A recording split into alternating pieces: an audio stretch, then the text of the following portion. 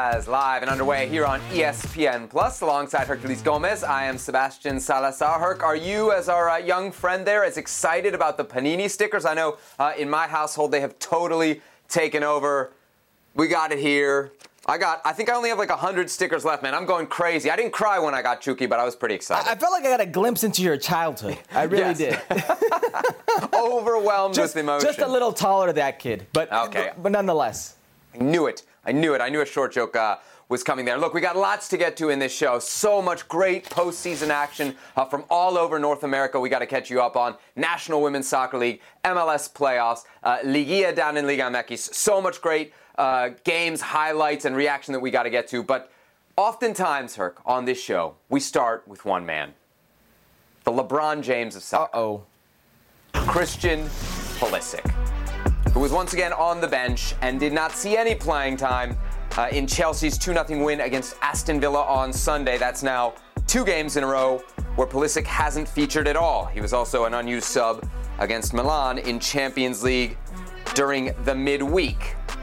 So, not a great couple games for Pulisic under Graham Potter. And overall, under Graham Potter, there has not been a lot of playing time for the young American. Just the one start in 6 games. It should be noted, he did score in that start, and Chelsea did win 3-0 against Wolves in the Premier League, but his reward for the goal in the start was 0 minutes in his next 2 games. Herc, in the past, we've blamed the manager, different managers, the club, etc., for Christian Pulisic's playing time issues at Chelsea. Is it time now that we focus in on the player himself?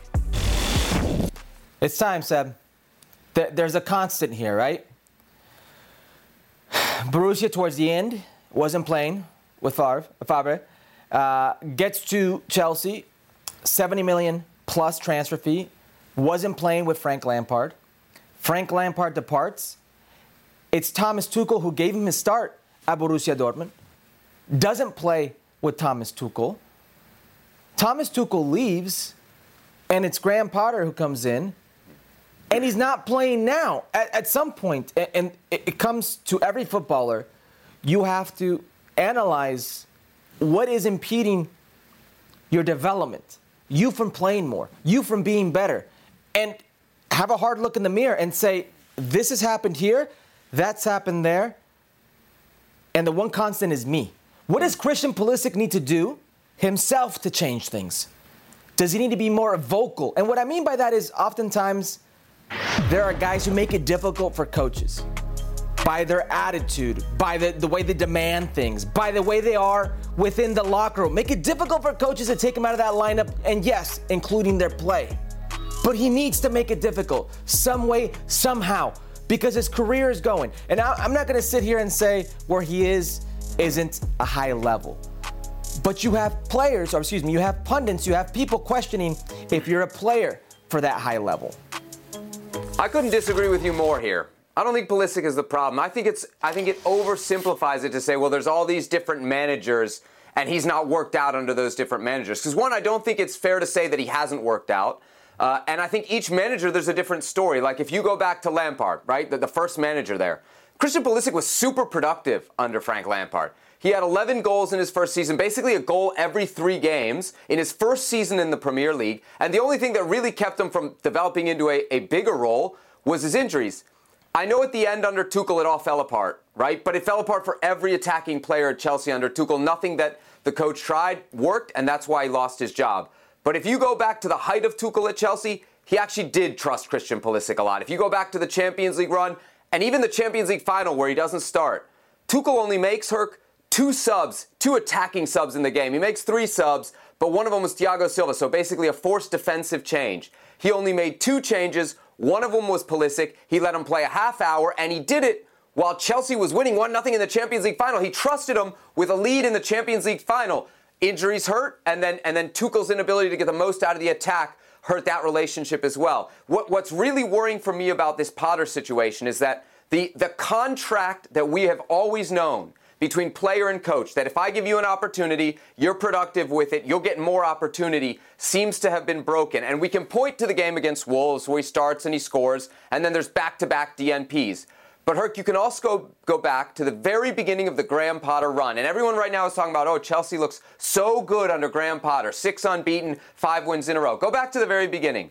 Champions League, the first game against Salzburg, uninspiring 1-1 draw. Second game under Potter. Premier League against Crystal Palace, heading towards another uninspiring 1-1 draw when what happens? He brings in Christian Pulisic, who he waited until the 84th minute to bring on, and Christian Pulisic drives at the Crystal Palace defense, draws them in, dishes to Conor Gallagher, who gets the game winner. A wonder goal. So right there, right, it's a different start to Graham Potter's tenure at Chelsea, if not for what Christian Pulisic has done. He has done the job. He has been productive, and he has not been rewarded. Because what happened after that assist? The next game was Champions League against Milan. How many minutes did he play? 0. I don't think it's Christian Pulisic. I'm not willing to say that it's a manager or all the managers. To me, the bigger problem here is the club. What's the constant here? It's the club. It's Chelsea. It's the chaos. It happened at Borussia Dortmund at the end as well. I mean, the Borussia Dortmund thing, they knew he was out the door, Herc. You have to put proper context to that. There's no coach in the world, Seb, that's going to say, I don't feel like playing this guy. If he thinks he's going to help him. Now, Christian Pulisic is a very good player. I'm not discounting how good he is for an American player. But at the end of this contract with Chelsea, if he gets sold, if he plays out the contract and he leaves, at the very end, if things don't change, it's going to be seen as an utter failure. It's going to be $70 million for a player that didn't live up to what they thought he would live up to. And that's the reality of things here.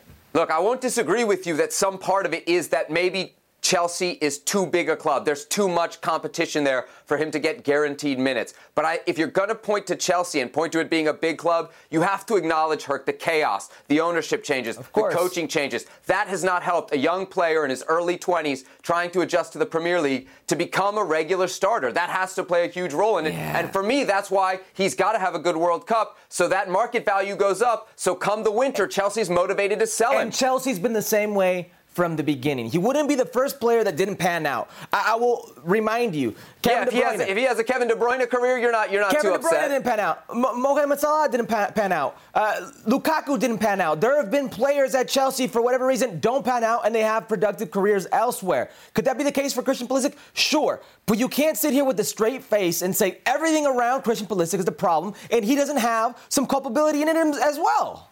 All right, let's move on from Christian Pulisic, who did not play on the weekend and did not score, but other Americans did score over the weekend. Heard a lot of them. We'll start with Josh Sargent, who got a goal in Norwich City's 2-1 defeat to Watford. Good finish. That's a sexy finish. It's a goal scorer's finish. He finds the opening. He finds the gap.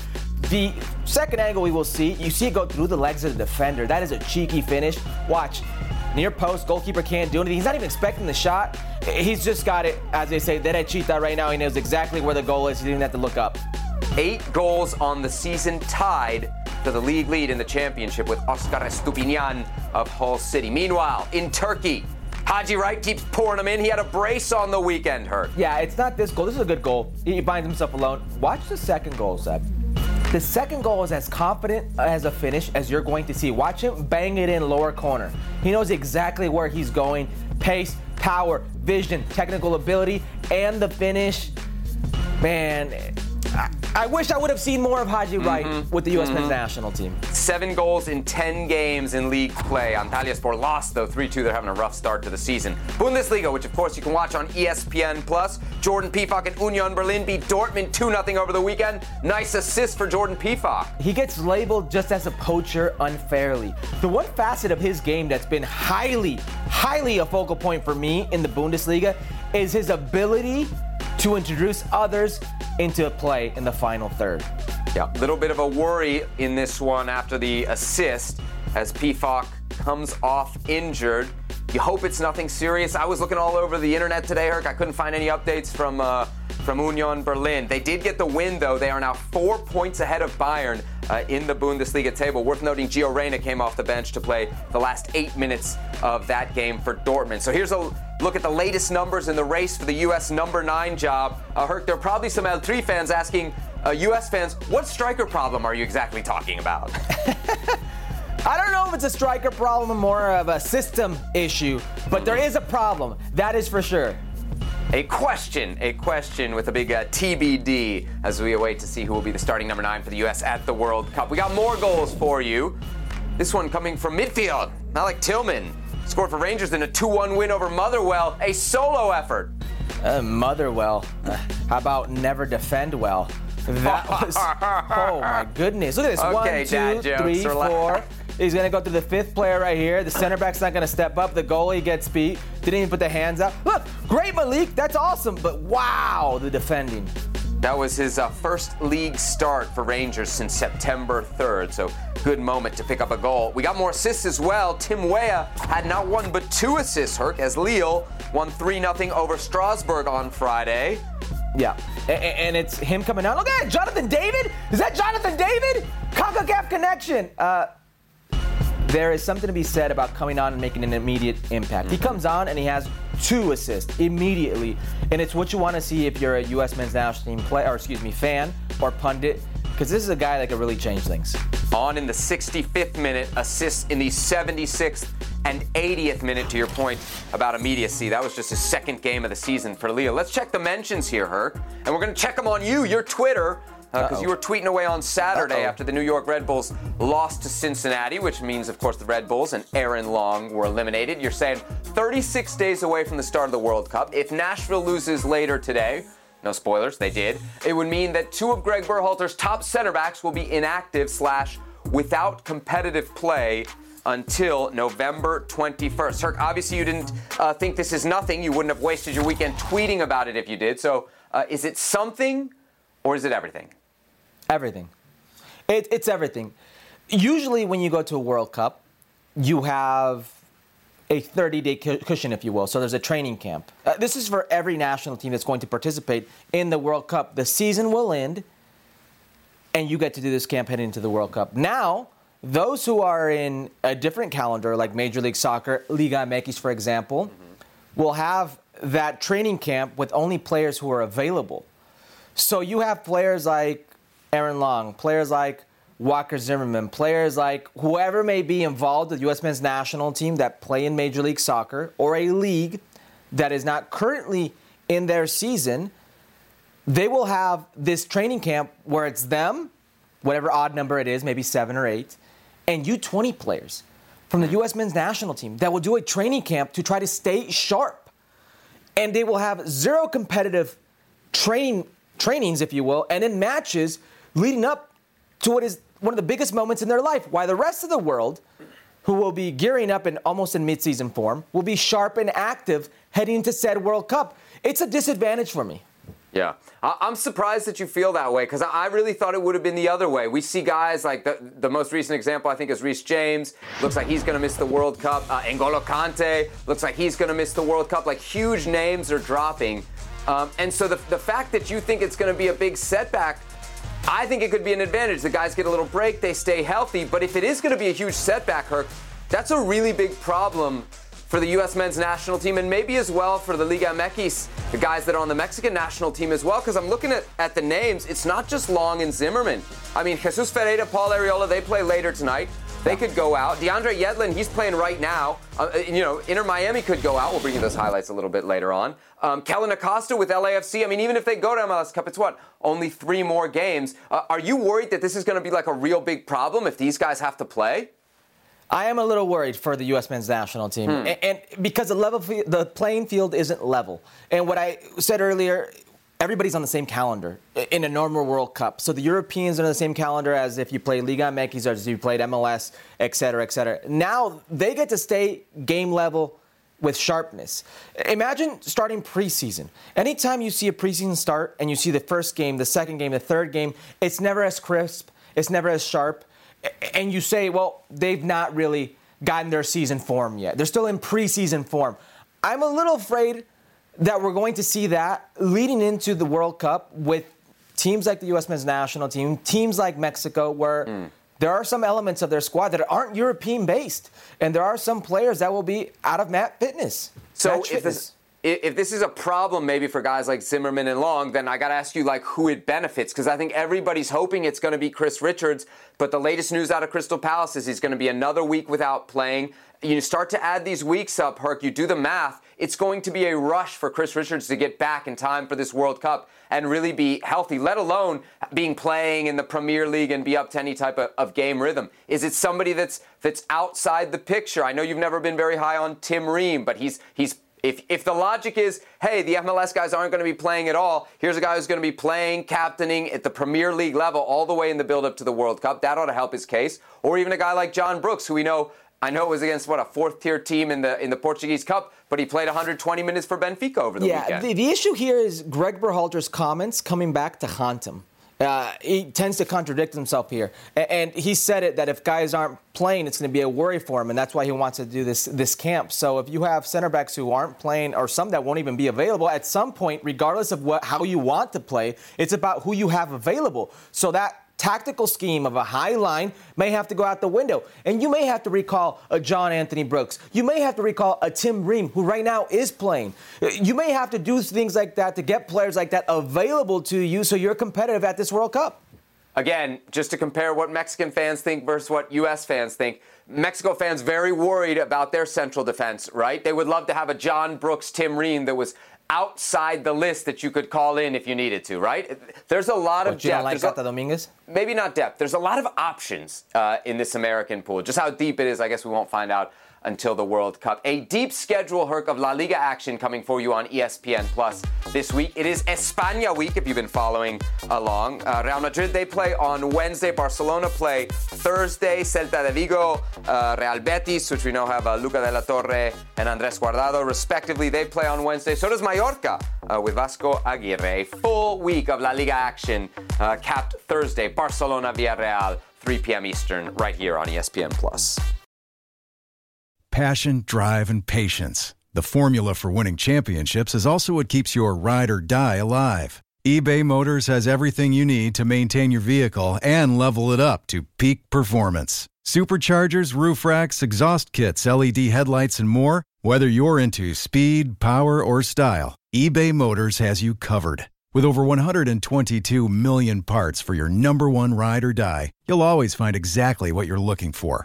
And with eBay Guaranteed Fit, your part is guaranteed to fit your ride every time or your money back. Because with eBay Motors, you're burning rubber, not cash. With all the parts you need at the prices you want, it's easy to make your car the MVP and bring home huge wins. Keep your ride or die alive at ebaymotors.com. Eligible items only. Exclusions apply. This podcast is proud to be supported by Jets Pizza, the #1 pick in Detroit-style pizza. Why? It's simple. Jets is better. With the thickest, crispiest, cheesiest Detroit-style pizza in the country, there's no competition. Right now, get $5 off any 8-corner pizza with code 8SAVE. That's the number 8, S-A-V-E. Go to jetspizza.com to learn more and find a location near you. Again, try Jet's signature 8-corner pizza and get $5 off with code 8SAVE. That's the number 8, S-A-V-E. Jet's Pizza. Better because it has to be. Estadio Azteca, where we start our Liga MX playoff recap. Club America following up a 6-1 first leg win over Puebla with a 5-1 second leg win. Herc, they're calling it impresionante. Impresionante. That was Brian Rodriguez. You remember him? And then it was Yes. La Bomba, Henry Martin. That's number 13 on the campaign. Oh. Let's check the mentions, because America Puebla also meant a meeting between Josie Altador and Alejandro Zendejas. Josie doing some recruiting here, Herc. Yeah, eres un crack. You're a crack. It says, we need you in Qatar with American flags. So, what do you think? All right, that was on Saturday. Elsewhere on Saturday night, Rayados, they beat Cruz Azul 3-0 in Monterrey. The first leg was a scoreless draw, so that means Rayados advanced. The goal scorers, Berterame, Funes Mori, and Jesus Gallardo. So a couple of Mexican internationals getting on the score sheet. Yeah, no Uriel Antuna to start. That did him in for sure. On Sunday, Toluca, they go to Torreon and beat Santos 2-1. The first leg, Toluca won a crazy 4-3 game. So Toluca advances 6-4 on aggregate. This is insane because Santos was undefeated in the last 15 home games. And then later on Sunday, Pachuca beating Tigres 2-1 at home. The first leg went to Tigres 1-0, so it was 2-2 on aggregate, which means Pachuca advanced because of the position in the table. They finished fourth, Damn 2 you, points Trophies! ahead Damn of Tigres, who finished fifth. All right, so let me remind folks, that is 11-2, 11-2 on aggregate for America over Puebla. Why are you reminding folks? Anybody of the teams remaining in Liga MX, can anybody beat this America? First, why are you the way you are? Like, you know what you're doing when you ask it, and when you ask it that way, when you frame it that way. I get it. The Americanistas are feeling mighty You high. get it 11-2, bro. That's what you get. Mi corazón. I get it. You feel good about yourself right now. El Ave, Phoenix right here. Okay, I understand this. Don't get too high and mighty. Toluca right now, Toluca has found their form, undefeated in the last 6, and they just went to one of the hottest teams and beat them home and away and handedly in Santos Laguna. So you have to handle Toluca first, and Toluca, John Meneses, who is on fire, Charlie Gonzalez, who's found the goal again, Camilo Sanveso, who sees the goal and it looks like a huge rainbow. Things are going in for him. Thiago Volpi seems to be back to his old self. It's a very good team. But let me tell you who I think is that one team that's going to beat America, and it could be in the final, and it's Pachuca. You know that I had Pachuca pegged at the beginning of the season as my champion. You've been on this train for a while. I've been on this train for a while. Let me read you, not my opinion, just a few stats, okay? We have, since 2001, since los torneos cortos in Liga MX, we have what is this, a history lesson? 3, 4, 5, 6 times they've played each other in Liguilla. Meaningful games, 6 times. From 2001, they've only advanced, your America have only advanced and beaten Pachuca once, and that was in 2012. The last 3 times, 2015, then 2021, 2022. This same Pachuca team has America's number, and when you see this Pachuca team, the elements they have, how dynamic they are in midfield, Luis Chavez, a dual player, ese buen golpeo, that good striking ability, Avilés Hurtado, Nico Ibañez. La Chofis is being productive for them off the bench, or if he starts. When you see Almada's team, it strikes a little fear in you. Okay, there it is. We got to dip into ancient history to find reasons that this America will be beaten. Not ancient history. The last 2 times America has been in the playoffs, they've been knocked out by Pachuca. Not ancient history. Look, this is the reality, right? It's soccer, so of course America can be beaten. America can be beaten. But I'll tell you this, and you know me, I'm a very pessimistic fan with all of my teams. Yes, I'm a pessimistic fan with all of my teams, right? This is by far the best I've felt about America since the team in 2005, okay? Since the Mario Carrillo days. Cuauhtémoc Blanco days? Cuauhtémoc Blanco, Piojo López, Clever Boa. Remember that team? That team pummeled. Remember the final against Tecos? Pummeled teams. They pummeled teams throughout that Liguilla and that regular season. That was a powerhouse. This is as good as I've felt since then. We've talked about Santiago Solari in that era, right? There was statistical dominance, but they never convinced. Even you go back to the Piojo 2.0 days. They won titles, convincing, dominant. I wouldn't put those words to that era. Heaven forbid, before that, the brief La Volpe experiment where they, yes, reached a final, but nothing under La Volpe ever has been convincing. Turco Mohamed was pretty dominant. Not like this, Herc. Not like this. There was never been a time recently. I was at a final when they beat us. From 2005, dude, that I have felt this good. Obviously, I feel very good about their chances against Toluca. What percentage are you giving Toluca in the semifinals? 25%. 25%? Yeah, because and I know everybody will say it's a different America. America beat this Toluca team. They beat him when Toluca was a man down. They also beat Pachuca this season a man down. And I would say controversial, polemic cards, if you will. And against Toluca, which was a man down for more than half, they did it in a Richard Sanchez wonder goal in the final seconds of that game at home. And historically, Toluca's a team that likes to punish America. Historically, we go back to the Pepe Cardoso days, Saturnino Cardoso days. This is a team that loves to play against America.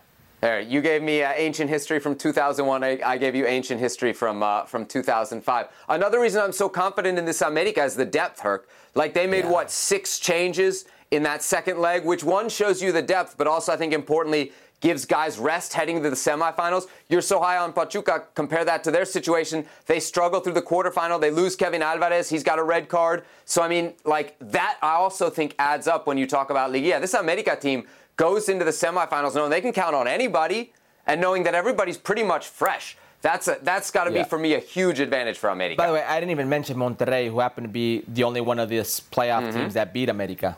Yeah. I agree with you that of the teams remaining, Pachuca is the biggest threat. I do agree with you there. Although I have to say, as an Americanista, I think I would prefer Pachuca advance than Tigres. I didn't want to face Piojo, and I didn't want anything to do with Gignac. I didn't want anything to do with Gignac in Liguilla. That would have scared me. So I think I'm a little bit happy to have avoided Tigres in a showdown with Piojo. Speaking of Piojo, he's getting a lot of criticism, Herc, for his comments post-game after Tigres were eliminated. Let's listen in. Triste, pues obviamente, porque va a estar triste y molesta porque quedó eliminado su equipo. Pero yo lo dije, a mí me va a tocar, o a otro que venga, si no soy yo, el recambio generacional de este equipo que ganó todo en 10 años. Pero que se hace su viejo para el fútbol. Muy viejo para el fútbol. Too old for soccer? He's calling his team too old? Should Piojo get lost, Herc? Yeah, he should get lost. Do you know the average age of Tigres and the average age of Pachuca last night? You know who was older? Which team was older? I'm guessing you're going to tell me Pachuca. Pachuca was older. Do you know they gave him a whole new defensive line? Do you know that? Mm-hmm. Do you know that everybody he asked for, they brought in? Do you also know that the old players he's talking about, one is André Pierre Gignac. André Pierre Gignac is one of the best goal scorers, not just in Liga MX in its time in the last 10 years, but this season, only Nicolás Ibáñez and Henry Martín scored more goals. You know, Nahuel Guzmán, one of those old heads he's talking about, was one of the best goalkeepers this season in Liga MX. For my money, the best. Do you know that old trident, or I shouldn't even say old trident, that old duo of Carioca and Guido Pizarro, you add Córdoba to that mix, that trident right there, that central trident, they'd be starting in about 85% of the teams in Liga MX. So this old team he's talking about is an excuse. Now, when is Piojo Herrera going to start talking about what Piojo Herrera didn't do? About his tactical schemes, about his substitutions, about how his team no longer is offensive. People take issue or took issue with Tuca Ferretti and El Tuca Camión and how defensive they were. Take a look at Miguel Herrera's team. This team is in shambles. This is the same Miguel Herrera that can't be autocritical. That can't say, what about me? What didn't I do? That picks fights with fans. That picks fights with pundits. And now he wants to blame the players for being old? Do you think we're getting towards the end? I saw your tweet. La manita, bye-bye, Miguel Herrera. You think this is the end of him at Tigres? Yeah, I would think so. I think the patience has been worn out with the fan base, with the majority of media members. He's got a very, very tedious way of wearing on people. And also, he never accepts responsibility. It's always somebody else's fault. It was somebody else's fault when he was fired from the Mexican national team, when he slapped Martinoli. It was somebody else's fault when he was let go by America. It was somebody else's fault when he flipped off a fan while he was a Cholo's manager. It's always somebody else's fault. Miguel Herrera is incapable of saying, my bad, this one's on me. Got the job, May of last year, so less than 18 months. About his shelf life for pretty much most of the jobs that he's had, to your point about him burning through clubs and even at the national team level as well. All right, let's focus in on Chivas here because they had a huge weekend, Herc, off the field. Of course, they couldn't be on the field because, as we know, Chivas are not in the playoffs. But they did name Real Madrid legend Fernando Hierro as their new sporting director. He, of course, replacing Ricardo Peláez, who stepped down last week.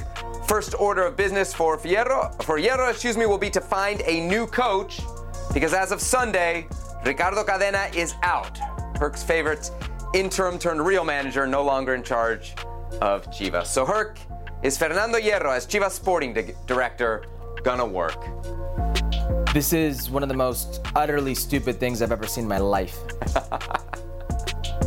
First of all, you bring in Fernando Hierro, who has zero experience with Liga MX, and that would normally be a non-issue for the majority of Liga MX teams. So you say his Rolodex is so extensive, you can go out and get players. It could almost be a benefit, right? Hey, he's got connections all over Europe, yeah. But when you have a situation so unique where you could only use Mexican players. You need to know the mechanisms. You need to know the ins and outs of Liga MX and Mexican football like no other. The secondary market, which is only afforded to Chivas. Hierro is in way over his head. And Amari Vergara taking this decision or making this decision is beyond me.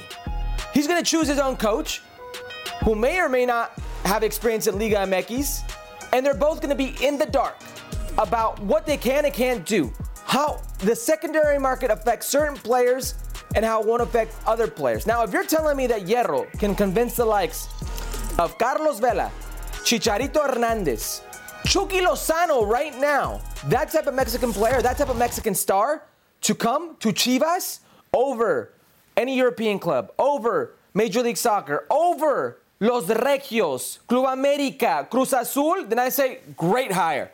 But that's not happening. It's no longer an attractive spot, attractive destination for these players. So Fernando Hierro right now is just a name. Just because you played at Real Madrid does not mean that you will have success as a leader in Liga MX. Just ask Santiago Solari, right? We have our proof right there with Club America. Let me think about this, Herc. Let me think about this from a Chivas perspective, right? Is this going to work? No, absolutely not. Because if anybody had a resume to make this work, I'll say the same thing I've said before, it was Ricardo Peláez. He had an owner that didn't have the resources, dealing in a player pool that's limited, with coaches, by the way, who were the cheapest option possible and had no type of resume for a club the size of Chivas. You had all that together. The sporting director doesn't matter at all. The other point here is that Hierro's few bits of resume that we can see from like an organizational level have to deal with the Spanish Federation, right? He was there 2007 through 2011, which you will say, oh, hey, those were the golden years of Spain. Like, okay, so there's something good to see there.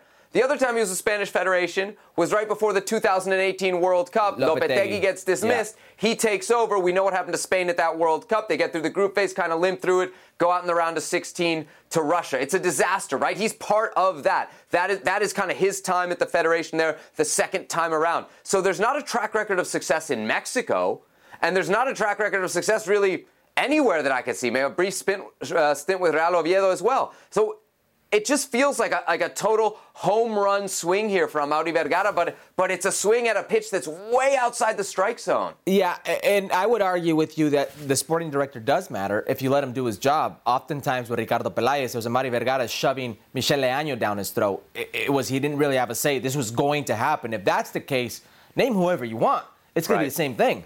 Right. It sounds like then the key hiring here will be the coach. Piojo? I mean, if he's going to leave Tigres, would that make sense at Chivas? He said, well, according to Because that would certainly take away some of your concerns of not having anybody that knows Liga MX, right? Piojo brings that intelligence and then some. He brings that intelligence, but according to Fernando Hierro, he would have to be a coach with also European pedigree. That's not Piojo. That could be El Turco Mohamed, as the production just whispered into my ear, which would be a great shout. But Chivas doesn't operate that way. Sometimes the most obvious things, the opposite is what Chivas does. Yep. We'll wait and see as far as who Chivas will bring in to replace Ricardo Cadena, who was dismissed on Sunday. Let's run it back. El Tri style, Herc. We had some goals from Mexican internationals in Europe. We'll start in Serie A. Chucky Lozano with a goal for Napoli over the weekend as they beat Bologna 3-2. Chucky Lozano! Get that goal, my man. He's heating up. Heating up the right time. His second goal of the season.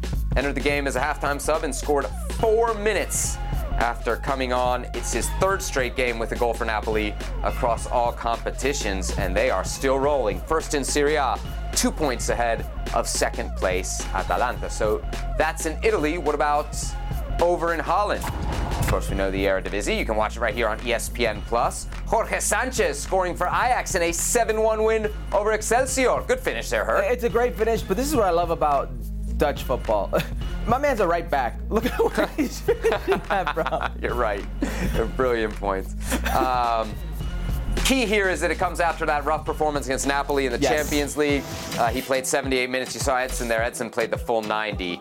On the topic of Mexicans that score, Herc, last Friday, Gibran Araige, our colleague from TUDN, reporting that Mexico's preliminary player list for the World Cup, which is due to FIFA this week and can include up to 55 players, does not include Javier Chicharito Hernandez, meaning it's officially official. Tata Martino is not taking Chicharito to the 2022 World Cup in Qatar.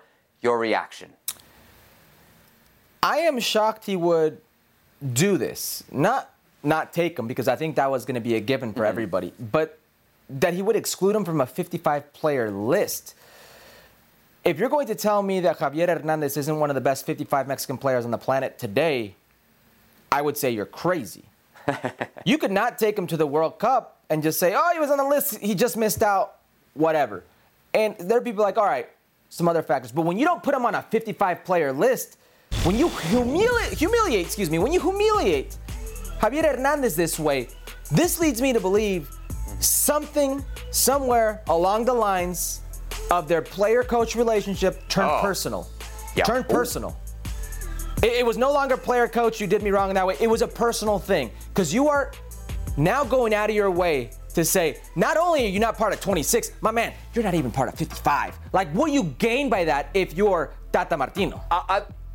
I don't agree with it, but here's what I think I could see him thinking. I get rid of this topic, I get rid of this controversy now, as opposed to closer to the World Cup, right? By doing it now at 55, as opposed to waiting till 20. If you put him on the 55-man list, you create controversy all the way until the World Cup. In Raúl Jiménez and in Funes Mori. No, I'm with you. He should be on the 26-man list, let alone the 55. I'm just saying, if I'm Tata Martino, why would you get rid of it? Why would you at least end it now? End the discussion now, and you can move on, and the team can move on. You think it's going to end now? I think you just made it bigger. You're just, instead of saying, hey, down the road in November, this is what's going to happen, and it's over with, now you give them a whole month to dissect this. Now it's a whole month where every single night, every single day, it's in the talk circuit, and it's going to grow, and it's going to grow, and it's going to grow, and guess what? It could fester big enough or long enough for Javier Hernandez to finally talk. You mentioned that he's been humiliated here. The list of the 5 strikers on this 55-player list, according to Gibran Arraiche, Raúl, Santi, Funes Mori, Henry Martin, we know all those guys. Eduardo Aguirre, El Mudo Aguirre of Santos, is in there as the 5th forward. 3 goals this season, 5 his career high. He's got 3 caps, Cirque. He's got 1 cap in all of 2022. And that guy we're supposed to believe is closer to the World Cup than Chicharito Hernandez. That's not a coach who's trying to take his best team to the World Cup. That's a coach that's trying to leave a guy out of a World Cup. And I'll ask this to you from a U.S. perspective. Does it make, because as a fan, I feel the loss of a legend's last World Cup, something that you cannot get back. We will never have Chicharito again in another World Cup. He's not going to be there in 2026. Do you draw any parallels to Jurgen Klinsmann leaving Landon Donovan out in 2014? Because I bet a lot of American fans felt the same way, that we're never going to get to see Landon again in a World Cup, and you knew it when Klinsmann left him out then. Could be, because of how much both players mean to their respective national teams and how important they were, how historic they were. What I will say about Javier Hernandez is, if you're going to tell me that Javier Hernandez right now, the all-time leading goal scorer in Mexican national team history, the Mexican player with the most World Cup goals, can't help you in Qatar, I will say I don't believe you. I will say Javier Hernandez could be part of that 26-man roster. When you tell me he's not part of a 55-man roster, it's personal, and can't nobody tell me otherwise. All right, let's move on, because Lord knows, at least on this show, we have talked a lot about Chicharito Hernandez and his exclusion from the Mexican national team. Herc, I know we're both huge welcome to Wrexham fans. You saw Wrexham in FA Cup action on ESPN Plus and ESPN2 over the weekend against Blythe Spartans, who, by the way, had a guy who had been playing in Nice with Michigan Stars on their team. Crazy small world. Well, the game ended in a tie, so the replay is tomorrow, 3 p.m. Eastern Time. You can watch the team owned by Ryan Reynolds and Rob McElhenney on ESPN2 and ESPN Plus tomorrow. We all know breakfast is an important part of your day, but sometimes when you're traveling for business, you end up staying at a hotel that doesn't offer any. You know what happens? You grab a cup of coffee and skip the meal entirely. We've all been there. But if you book a room at La Quinta by Wyndham, you can enjoy their free Bright Side breakfast featuring delicious baked goods, fruit, eggs, yogurt, and waffles. And really, who doesn't want to start their day with a fresh, hot waffle? Tonight, La Quinta, tomorrow you shine. Book direct at lq.com. Hi, it's Mike Greenberg letting you know ESPN Bet is ready to take you through all the biggest sports moments this spring. The official sportsbook of ESPN has exclusive offers and markets from Scott Van Pelt, Stephen A. Smith, and me, plus many more. From the playoff intensity to finally getting out to the ballpark, there's no better time for sports fans. Sign up today. New users get a bet reset up to $1,000 in bonus bets if your first bet doesn't win. Download ESPN Bet today. What a play. Must be 21 plus and present in select states. Gambling problem? Call 1-800-GAMBLER. Terms and conditions apply. See app for details. MLS playoffs ongoing as we speak, so let's get you caught up with the weekend action. First, the Galaxy beat Nashville at home 1-0. Julian Araujo, the game winner.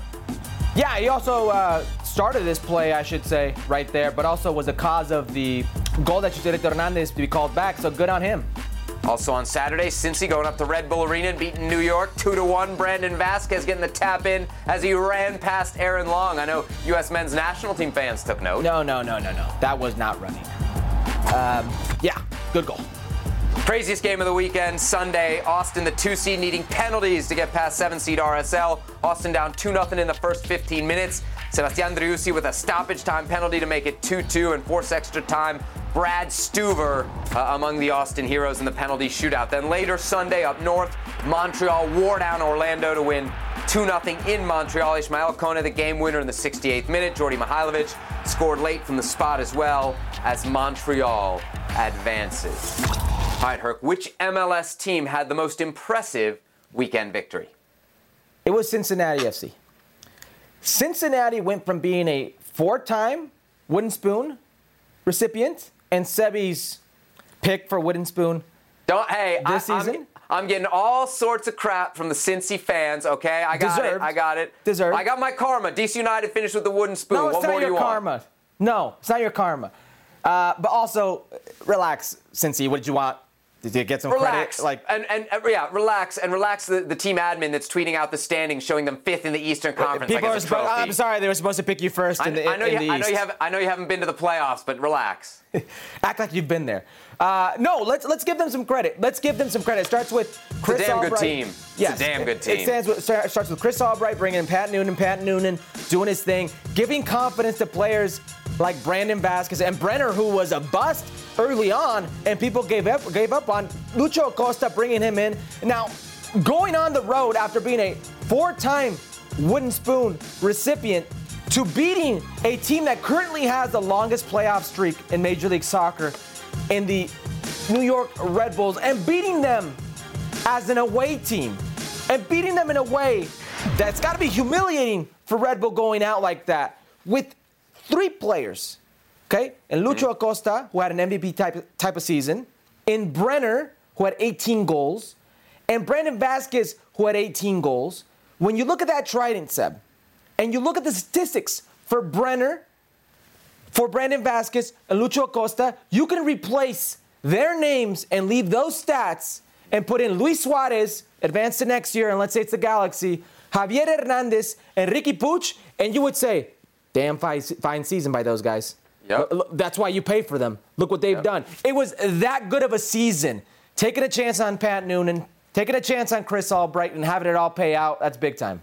Just to set the record straight, that's 3 straight Wooden Spoons for FC Cincinnati. Well, you picked them for a 4th. I'm sorry. Yes, I picked them for the 4th. That was me. It's impressive. I don't want to rain too much on Cincinnati's parade. I already did a little bit. But we got to talk about the reality of that game, Herc. And that's that it was played in front of nobody. Absolutely nobody. Whatever's happening with the New York Red Bulls organization, that they couldn't get anybody to a playoff game, is awfully embarrassing, right? We're talking about a team that's been around for 27 years. They should have 27 years with the fans ready to fill that. By the way, beautiful stadium. Red Bull Arena is a beautiful stadium on what was a decent day in the Northeast, right? And they couldn't get anybody to go to this game. So Cincinnati, I guess they won a road game, but it's really more of a neutral game for me. There was nothing there for the New York Red Bulls. Are you sure, Seb? I think it's an indictment. I think it's an indictment on Red Bull now because we point a lot. I don't think it's the New York market. I don't think when you can see New York City, who today, even though they had to go to Citi Field, I think sold 20,000 tickets for a playoff game, you can point to the New York market. You got to point at Red Bull. They have let this thing rot to a point where even a playoff game, bro, doesn't draw a crowd. Don't bro me. And bro, I read 17 plus was reported. So what's going on here? Oh, there's lies, there's damn lies, and then there's MLS attendance numbers. You know that. Can I throw out an impressive win here? Because it wasn't necessarily impressive dominant, but it was really what I thought was a good playoff win. They grounded out. That's Montreal, dude. Yeah. Montreal is good, and they're especially good at home. That stadium is rocking. It's intense. We talk a lot about Mihailovic, but Kone, this young kid, this Canadian international, Kone. Dude, he is headed for Europe soon. He's a big time difference maker. And if you look at the manager, Wilfried Nancy, it's a case to be made for hire people who know your organization. A long history there with Montreal. They brought him in, and what he's done very well is he's gotten a tune, Herc, out of a lot of guys that were kind of cast-offs elsewhere in MLS. Kamal Miller. Yeah. You don't think Orlando's kicking themselves? They gave him away in the expansion Kai draft. Kamara, the type of season he had, and he keeps going for his age. Romel Kyoto, Houston didn't want him. Kyoto, absolutely. And I will say this about Montreal, and I hate this statistic, take it for what it's worth, but only the second team to win their first 5 playoff games at home in their history, tied with DC United. It shows you how strong they are right now playing at home. They're a contender. I won't put this team up for most impressive win, but you know who was very impressed with their own effort over the weekend, Herc? Who? Austin. I called that game in Espanol. What is going on with the people in Austin? I'm talking about the organization that are fighting with the media members and certain fans. Like Felipe Martins, who fights with everybody, and that's kind of his role, right? Nobody picked Austin. What are you talking about? You're playing against Salt Lake, who, by the way, was a man down from minute 53 on because Rubio Rubin decided to go 2-foot the goalkeeper. And you're talking about nobody believed in you? I don't understand this one. Right. Just like we told Cincy to relax, Austin relax. Guys, great first playoff win, comeback fashion. Tranquilo, Martin. We respect you. We respect you. It's all good. All right, let's move on because we got action that just wrapped up. New York City against Inter Miami. This game just wrapping up in the Big Apple. 27 minutes in. Hebert, the shot. What? Chaos. That is peak MLS playoff football right there. Hebert chips it in, defender off the post. Oh, no, again off the post. All right, so 63rd minute, still scoreless. New York City going to get their breakthrough, and it comes via Gabriel Pereira. I mean, it's a good finish by Pereira. Comical defending. 2 Inter Miami center backs crashing into each other. Low can't recoup on time. Ball comes to Pereira. Pereira with a nice little finish. 6 minutes after that, another one for Miami. Maxi Morales going to make it 2. Yeah, that's just bad defending again, not staying with runners. Quick little interchange. Maxi Morales will come off this little back heel. Don't stay with them. Slick little finish. It's 2.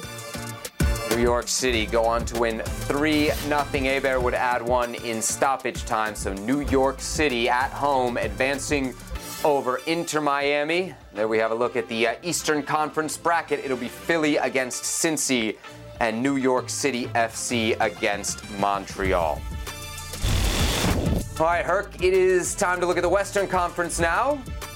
FC Dallas in Minnesota, just about to start in 15 minutes there in Frisco. Winner of that gets Austin. Ooh, we could have an all-Texas clash. And then we've got El Tráfico, LAFC against the LA Galaxy coming on Thursday night. Now it's time to make the folks some money. Let's book it with the midweek playoff action, and we are going to start in Los Angeles with El Tráfico on Thursday night. LAFC against the LA Galaxy. Herc, who you taking? I'm taking the LA Galaxy. I know it's at Bank of California. Listen to this bet. If the LA Galaxy win and both teams score, it's plus 550. Plus 550. Look at the record right now, okay? The LA Galaxy have lost once in the last 12. LAFC, I know it says they lost 5 times in the last 12 or 11, but they've lost 5 times in the last 9. They are not the same team. And that game they beat DC United, it started there. Right after that, because that was an abysmal performance, they started getting smacked around by teams like San Jose, teams like Houston. Teams they should have never even been in contention to actually have a shot of losing against, they would. While the Galaxy and Ricky Puig, who many of you say would be a failure in this league, have racked up the wins. An impressive fashion. 24 goals scored in that span by the LA Galaxy. 10 by Cheech, 2 assists. This team's just heating up at the right time, and you've seen time and time again how a team that heats up heading into the playoffs can be so dangerous heading into Major League Soccer and ultimately to MLS Cup. I'm taking the Galaxy in this one. So usually I think on this show you do a pretty good job disguising your LA Galaxy ways. You love LAFC, you love their gear, you love to go to their games, you love to take the family. But here we see the true bias of Herculez Gomez with the Galaxy pick. I'm taking LAFC. I'm taking LAFC to win and over 3.5, which is a payout of plus 210. So you're getting $21 back on a $10 bet.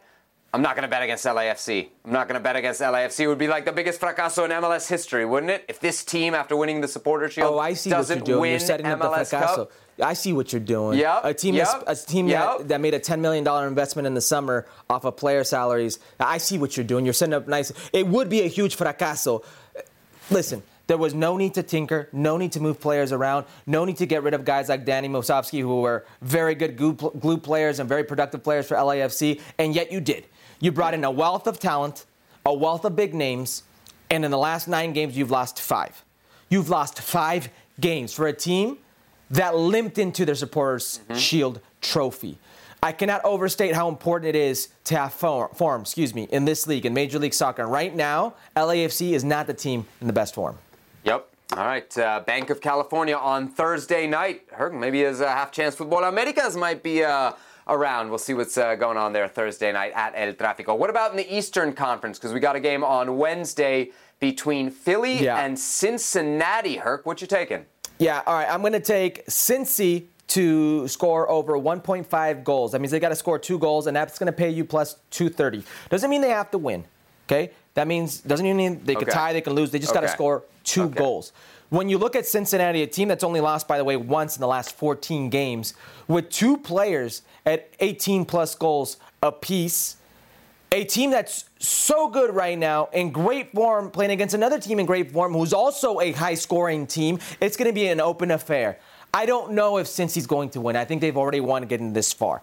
I think the onus and the pressure is on Philly. Philly is clearly the better team, and they've been the better team, even though in 2 games in the regular season, they tied 1-1 against Cincy, and they lost 3-1. Brandon Vasquez, a goal in both games. All I'm saying is Cincy does not go home with the goose egg. They go home with 2 goals. Could even surprise you, but you're going to cash in on this bet at plus 230. All right, just to correct myself there, they play on Thursday, not Wednesday, Philly and Cincinnati. If you had to pick a winner, who would you pick? Philly. Just because Philly's been one of the most consistent teams all year, not just 14 games. This game for me has like craziness written all over it. Yeah. And you're going to see that reflected here in my pick. I'm taking a draw and over 1.5 for a payout of plus 360. So a nice little payout there. The reason that I'm going with a draw here, right, is there's so many connections. I think you mentioned them a little bit earlier in this segment. These teams are going to know each other really well, right? Chris Albright, who built FC Cincinnati, or who's the general manager now, has been the sporting director for the last 4 or 5 years with the Philadelphia Union. Pat Noonan, Jim Curtin's like long time assistant, right, with the Philadelphia Union. Was there. These teams will know each other so well. I have to think it's going to cancel each other out. I'm with you. I still think either in extra time or in penalties, the Philadelphia Union will advance. I think they are the better team. I respect Cincinnati's firepower. That tridente, as you say, is amazing. But I think if it gets to extra time, or certainly if it gets to penalties, I'm going to go with the edge here to Philly, if for no other reason, Andre Blake, right? I mean, if you go to penalties, you want Andre Blake as your goalie. So I'm taking Philly. I think Philly will win, but my bet is draw and over 1.5 for a plus 360 payout. We got MLS on ESPN as the playoffs continue on Sunday. We're back in Montreal.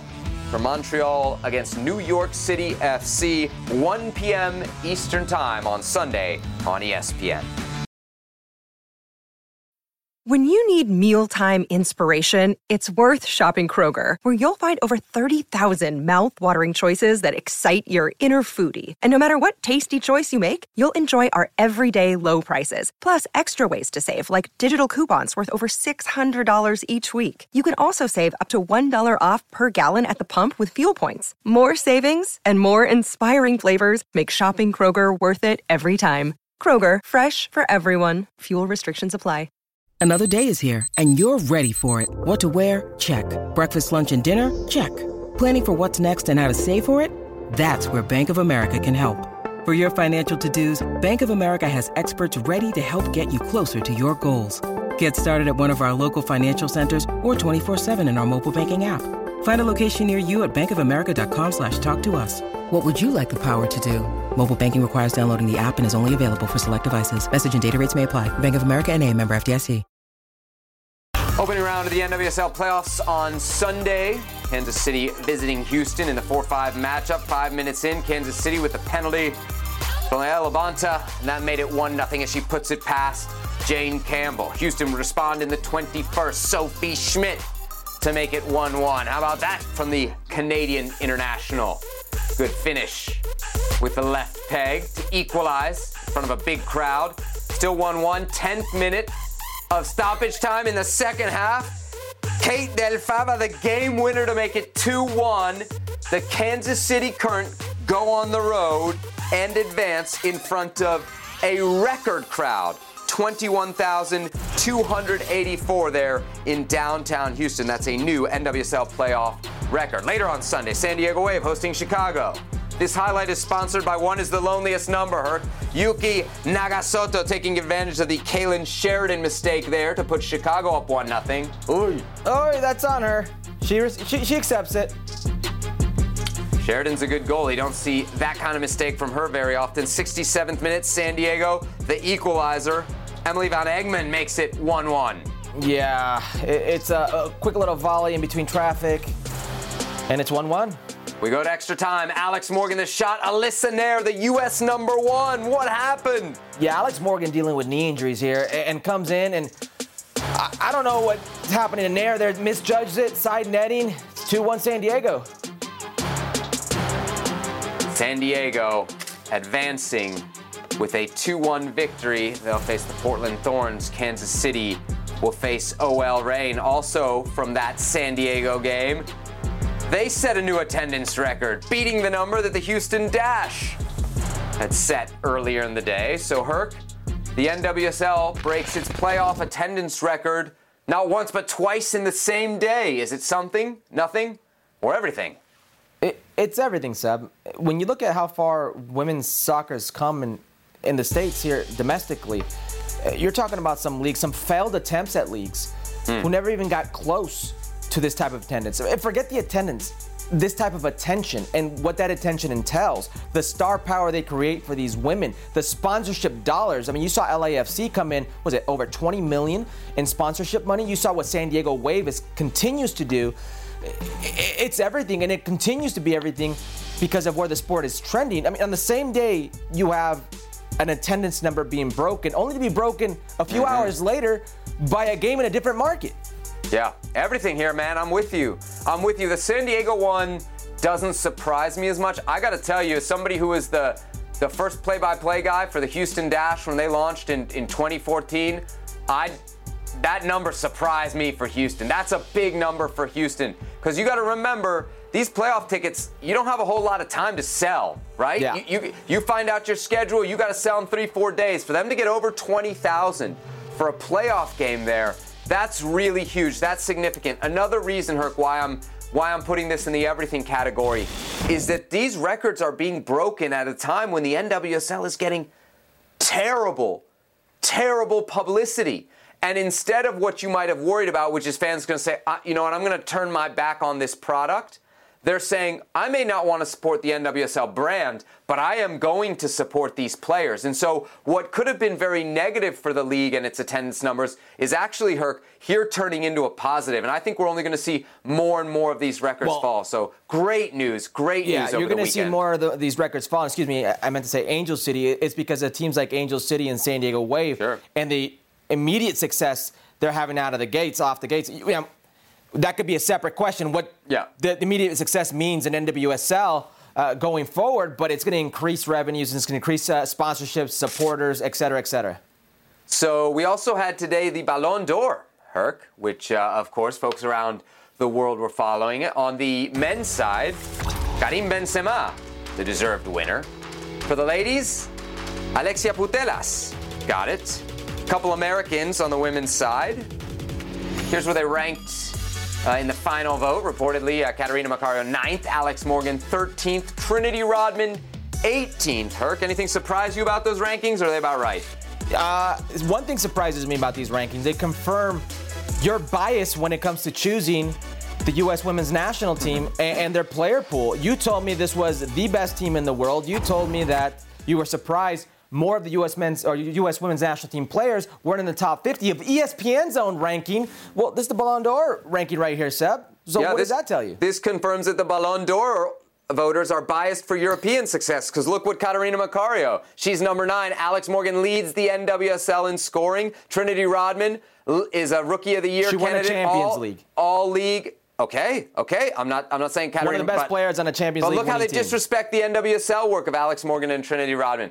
Big picture, what I would say is it's very good, Herc, that 2 of these 3 are young players, right, for the U.S. women's national team. And they're also, because you point out that the U.S. hasn't been all that great recently, and I say they're the best team in the world, yada, yada, yada. If you want to hold out hope for the U.S. women's national team at the next World Cup, one of the things you can think about is Catarina Macario. We have not seen her at her best level with the national team. What if she's that player next summer? What if Trinity Rodman next summer is the player that we've seen with the Spirit? Then I think you're going to see a very different and much more successful U.S. women's national team at the World Cup in Australia and New Zealand than what we've seen. Mallory Pugh, Sophia Smith, far. there are players who aren't even in this nomination that give certain fans, or a lot of fans, certain hope. Totally. That could also, I think, be more than worthy of a Ballon d'Or. What you rocking there? I don't even know. They send me shirts, I wear it. So if you want to send me something, I'll wear it. That's how it works on Futbol Americas. Can I give a shout out here? What is that? So you know I like to coach a little soccer. The very first team that I coached. Those who can't do teach. Yes, exactly. The very first team that I coached when I was in middle school was my mom's over 30 soccer team, and they were called the Samba. She launched the team in 1994. They existed for around 21 years. I'm wearing the shirt because a couple weekends ago they got the band back together. Lots of great memories. So shout out to the Samba. There we go. And Milagros, who was always the captain. A huge part of my early soccer experience. The only fifth game you've ever known about in your childhood. Steady. All right, so I'm heading out to L.A. for a lot of great stuff this week. We're going to have Juan Carlos Osorio out there with us in Los Angeles, creating a lot of content in the build-up to the World Cup. And, of course, Herc, you and I will be together on Thursday night for El Tráfico, LAFC against the LA Galaxy. We're going to be there? We're going to be together. We're going to be together here on ESPN+. Where is still to be determined.